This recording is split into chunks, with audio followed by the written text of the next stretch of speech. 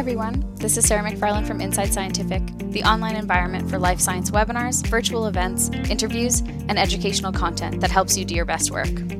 Our Real Science sessions focus on connecting with the researchers, educators, and industry professionals from all walks of life that make scientific discovery and innovation possible. We talk about their work, their passions, their pitfalls, why they got into science in the first place, and where the road lies ahead. Today, I'm speaking with Dr. Brent Sinclair, a professor in the biology department at Western University.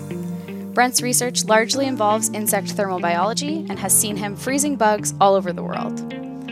Brent spends quite a bit of time outside of his research and teaching responsibilities to organize career events for the graduate students in the biology department. As a graduate of this department myself, I recently spoke at one of these events, and as we were chatting, I knew that we needed to get Brent on Real Science to talk about why these opportunities are so important for graduate students as they get close to finishing their degrees.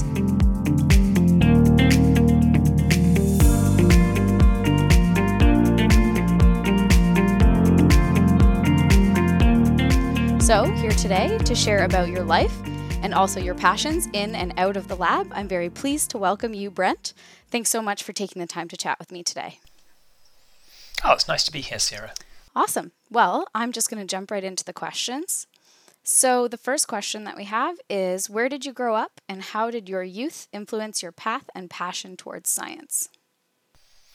Right, so I grew up in New Zealand, which is why I talk funny, and I didn't grow up, I'm first generation to go to university and that sort of thing, so I didn't grow up with a lot of opportunities to go outside. I grew up in the North Shore of Auckland, which is about as exciting as growing up in, Burlington near Toronto or something. It's pretty suburban.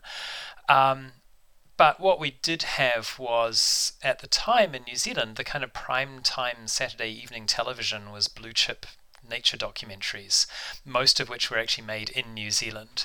So, strangely enough, the Natural History Unit in Dunedin is the second largest producer of natural history documentaries in the world after the BBC. And so there were all these great things about the biology of New Zealand and the biology of surrounding areas and things that meant that when I got to university, I could really relate to where all these creatures were and that sort of thing. Awesome. And so you mentioned, obviously, the University of Dunedin. Did you study there, or where did you study, and how did you kind of end up in your current field?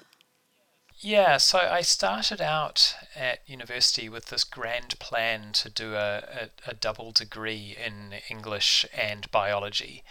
And at the time, the way this worked was that you had to do an entire degree in biology and also an entire degree in English, and almost no courses could be cross-credited from one to another, which was going to take 5 years. And looking back would have been a monumentally stupid idea for me. And this was at the University of Auckland, and it was only when I was kind of between first and second year, and I had this job banging lids on pots in a chemical factory. When you buy your pool chlorine and it's in little like tubs, I was the guy that would weigh in the 500 grams of pool chlorine and hammer it on with a rubber mallet.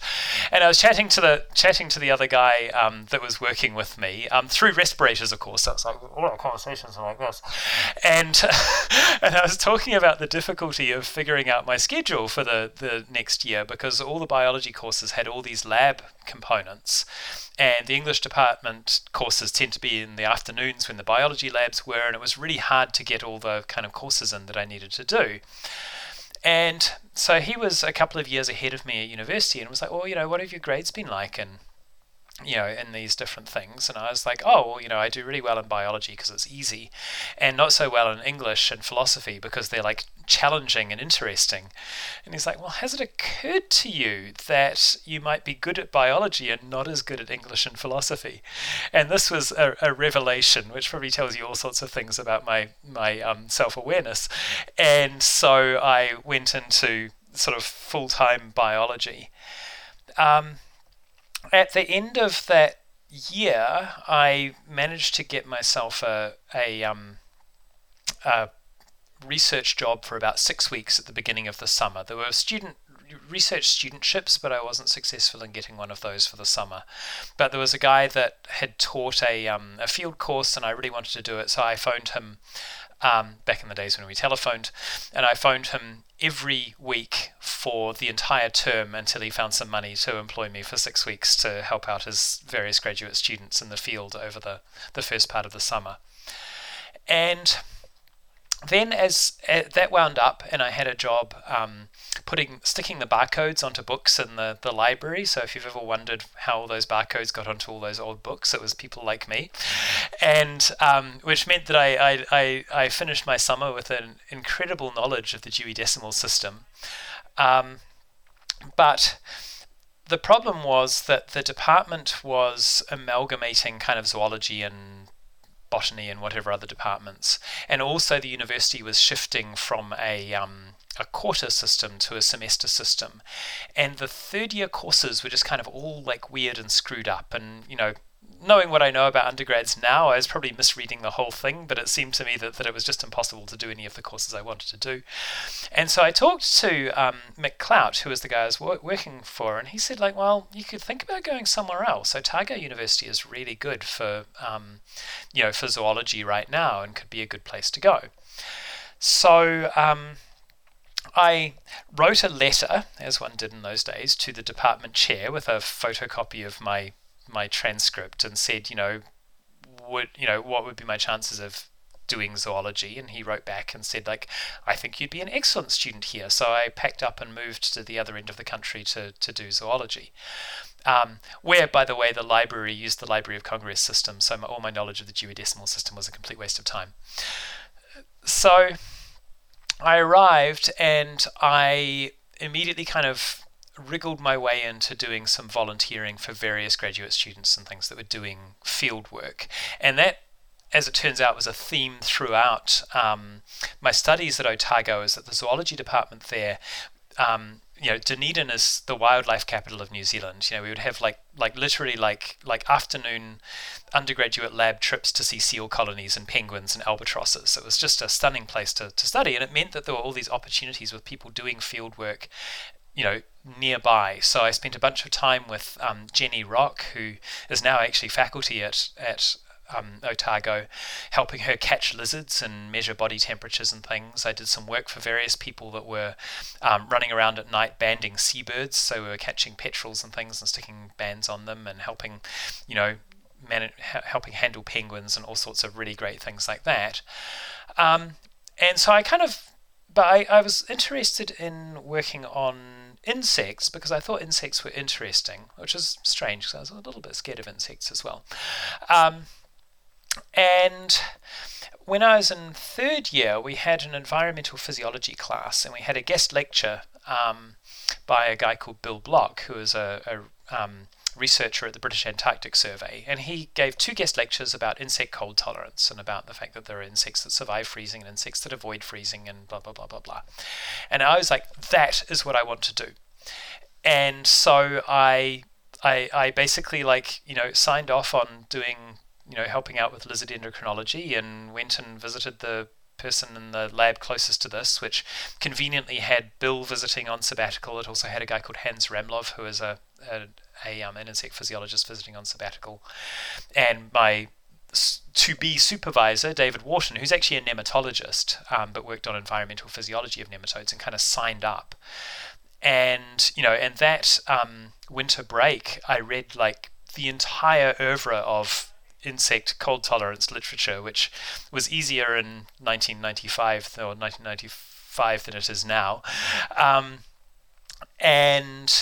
And did an honours project, finally got a summer studentship and worked on some insect physiology of insect Malpighian tubules, which we're still working on in my lab, and did an honours project which involved me running up and down in the mountains and catching cockroaches in the winter.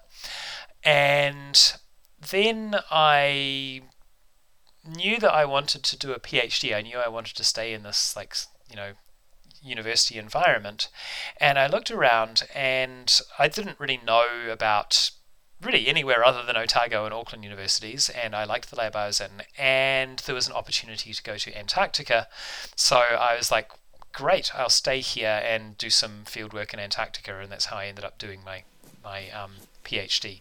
Amazing. That's a very cool story. And so you've mentioned quite a few people in that path to your current field. Who has influenced your career and how? Yeah, so I think that, I don't have any one person or mentor or anything like that that's had a huge impact on, on directional. There's people along the way that have been enormously helpful and supportive. There's been people that haven't been supportive but have still been helpful. And I think that over time you kind of adopt mentors and peers as you go, depending on the situation you're at. And that list, I think, for anyone should change over time. So so I had my various supervisors and advisors who were formally involved, but also I often had sort of people that I would informally adopt. And so when I was a grad student, I worked a lot with a guy called Robert Paulin, who's a Canadian parasitologist, absolute superstar. And I wasn't doing parasitology, but we spent a lot of time talking about science, and he mentored me a great deal, probably more than I realized. And also Janice Lord, who is a botanist but an alpine ecologist.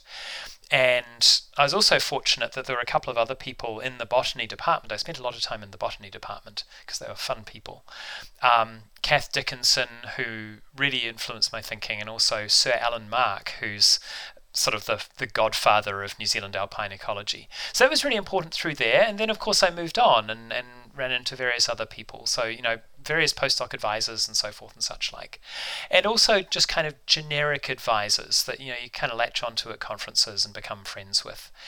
And now I have the pleasure of having, still having mentors of various sorts, but also having kind of a group of peers that really help me kind of situate my work and understand where we're at, and we talk about, what we're doing science-wise and things. So various kind of colleagues in broader insect physiology land that I hang out with at conferences, and and during the pandemic we kind of have Zoom beers with periodically and things, and they've been really helpful to kind of continue that mentoring, not so much as a mentor, as a peer. Amazing. Yeah, a little community. That's great. And so a few weeks ago, you ran a series of career events for the grad students in the biology department at Western University. And so what is your motivation for organizing these types of events year after year? Yeah, so this started many years ago when I realized that what I would often see is people that had graduated with their PhD still kind of kicking around the department like 6 months later, because they hadn't really made any plans during their PhD as to where they were going to go next. And the thing you have to realize is people very seldom fail a PhD because they go into the defense and they don't know what it was they did, right? People fail PhDs by not submitting them, and that could take the form of a very, very long PhD, or it could take the form of just kind of, disappearing out. And I think that if you start developing a plan as to what you're going to do next, then finishing the PhD stops being this like giant hurdle goal that you need to reach, and becomes actually just another kind of thing that you need to get done in order to get to where you want to be. So I started out by running workshops helping people to figure out helping PhD students to figure out how to find a postdoc, and trying to kind of promote the idea that you should be looking for this before you've finished your PhD. Or if you start after you've finished, then you've kind of left it a bit too late. And then over time that has kind of evolved because I started to think about, well, who's doing PhDs? And a lot of the time people are doing PhDs not because they really want to be where a PhD will take them, but because it was kind of convenient to hit snooze and stay at university instead of go out into the real world. And, on the one hand, I think that's great. You can think of a PhD as being a sort of a national service for, spending some time doing science and things. But, realistically, how long do you want to be poor for? And so I started kind of building a bit more of a non-academic kind of careers series, I guess. And this partly came about because I was sort of involved with trying to develop people's skills in that regard. So I would do things like I would work with the careers service and run workshops on, resumes and turning your academic CV into something that wasn't, and LinkedIn profiles and things like that. And, and my rationale was that, I've I've had plenty of jobs outside academia when I was younger, but none of them are particularly relevant to the sorts of things that people want to do with their masters or their PhD. But I figured no, I don't know how to do any of the things I do in my job, so it doesn't really, so adding in advice about non-academic careers is just another thing that I have no qualifications or experience that I'm telling people about. So it fits perfectly well with with my general expectations of the universe. So then I started running situations where I would get people in to give some talks and things. This is, all pre-Zoom and things. And it was sort of expensive and complicated, and it relied on people driving from wherever and being there and being in person and things. And so in some ways, the series really took off when we entered Zoom land with the pandemic, and suddenly I could get people from all over the world potentially to come and talk about their experiences. So as a result, we've had a lot of people that did their masters and are now working in Toronto or Montreal or whatever, and that's been very easy to organize. We've had among PhD students, we've had people moving into all sorts of different kinds of positions, and often not in London, Ontario, and it's really kind of helped to build that. And I think so my motivation, I guess, is to make sure that people know what is out there, because it's very easy to do what I did and just kind of keep hitting snooze because it's this cozy, comfortable place in academia. Mm-hmm. Yeah, definitely. I mean, we chatted a little bit during the event and a little bit after, but I can completely agree. And I know something that I mentioned during the event was that some of the best advice that I actually got during my master's was from someone who had done a master's in the lab that I was in. His name was Dylan Chung. And he said, don't do a PhD just because you feel like you have to. You can always go back and do one later. And that always resonated with me, because if I hadn't found joy in working in industry and working in the field that I'm in now, that would have always been an option. And I feel like at first I didn't really believe that to be true. And so, yeah, I'm always thankful for Dylan. Thanks, Dylan. For that. And so also last time we chatted, you had mentioned that you were actually recently diagnosed with ADHD as an adult, and that it explained a lot about your life and your work habits. So can you tell us a little bit about that and kind of how it's influenced your career path? Yeah, so this is all still brand new. We're still sort of figuring out what it looks like and how I treat it and things. But what I've realized is that a lot of the strategies that I had for doing academia are actually strategies for managing ADHD as well, in that I have a legendarily complicated, granular calendar of all the things I need to do. I don't have to-do lists. I actually, if I'm going to do something, I put it in there. And I've spent a lot of time explaining to people about how this is just a really great way to manage your life as an academic, and and make sure that you get things done on time and so forth and such like. And I now realize that to some extent I've come to that because I have some of those ADHD traits of not really doing stuff unless it's in the calendar. And so as long as I sold my soul to my calendar and did what it told me to, then I worked fine. How I came to the diagnosis was that I think that a lot of the things that work well in person on campus were starting to break down with the pandemic. Instead of walking around to meetings and things and kind of, doing some of that physical stuff that's quite important for concentration and things, I was, occasionally staggering a couple of meters to the bathroom. And so various things sort of came to the head with that, and I think that that's been quite common during the pandemic. So, yeah, and then otherwise, I think the other thing that I've really realized is that I've always been quite judgmental of people that don't manage their time, that don't come to a meeting that we'd arranged or something like that. And also very kind of upset with myself if I'm not meeting, arriving at a meeting on time, or doing things on time, or meeting deadlines and things like that. And I think that personally that was because, I work so hard to make sure that I don't do those things that I get very upset if I fail at it. So yeah, so it's an ongoing process. I'm certainly not alone. The academia is a fairly it's a place where people with ADHD can operate quite well, because we have a certain amount of flexibility and a certain amount of, and it definitely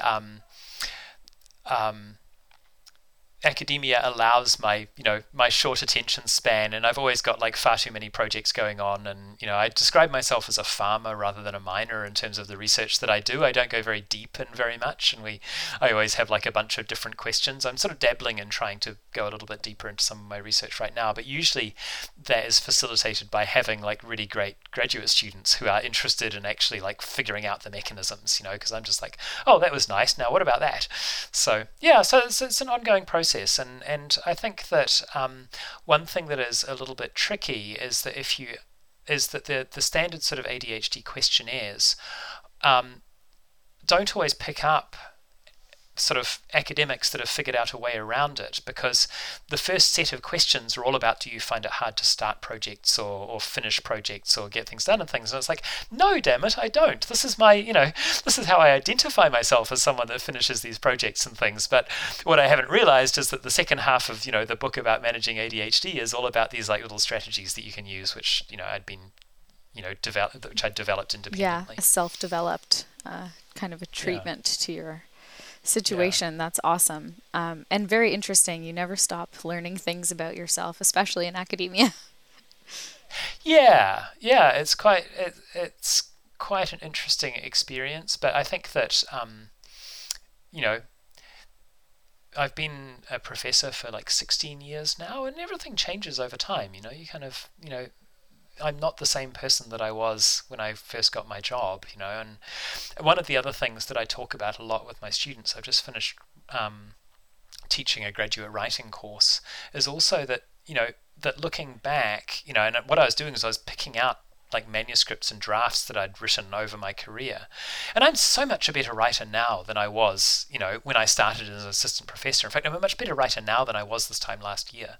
And it's important that we're always developing throughout these things. And academia is a good place to allow that, but I don't think that it's restricted to academia, because there aren't very many jobs that you would sort of remain static in, especially if you've got a kind of a science degree and you're working in that kind of area. So I think that it's nice to do that kind of continuous development. Yeah, definitely.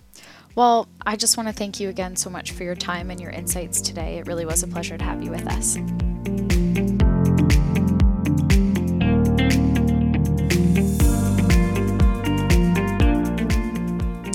And we hope that you enjoyed this episode of Real Science, and that you'll tune into future episodes where scientists just like you answer questions about their life, their work, and share insights into what it's like to be doing real science. Don't forget to subscribe.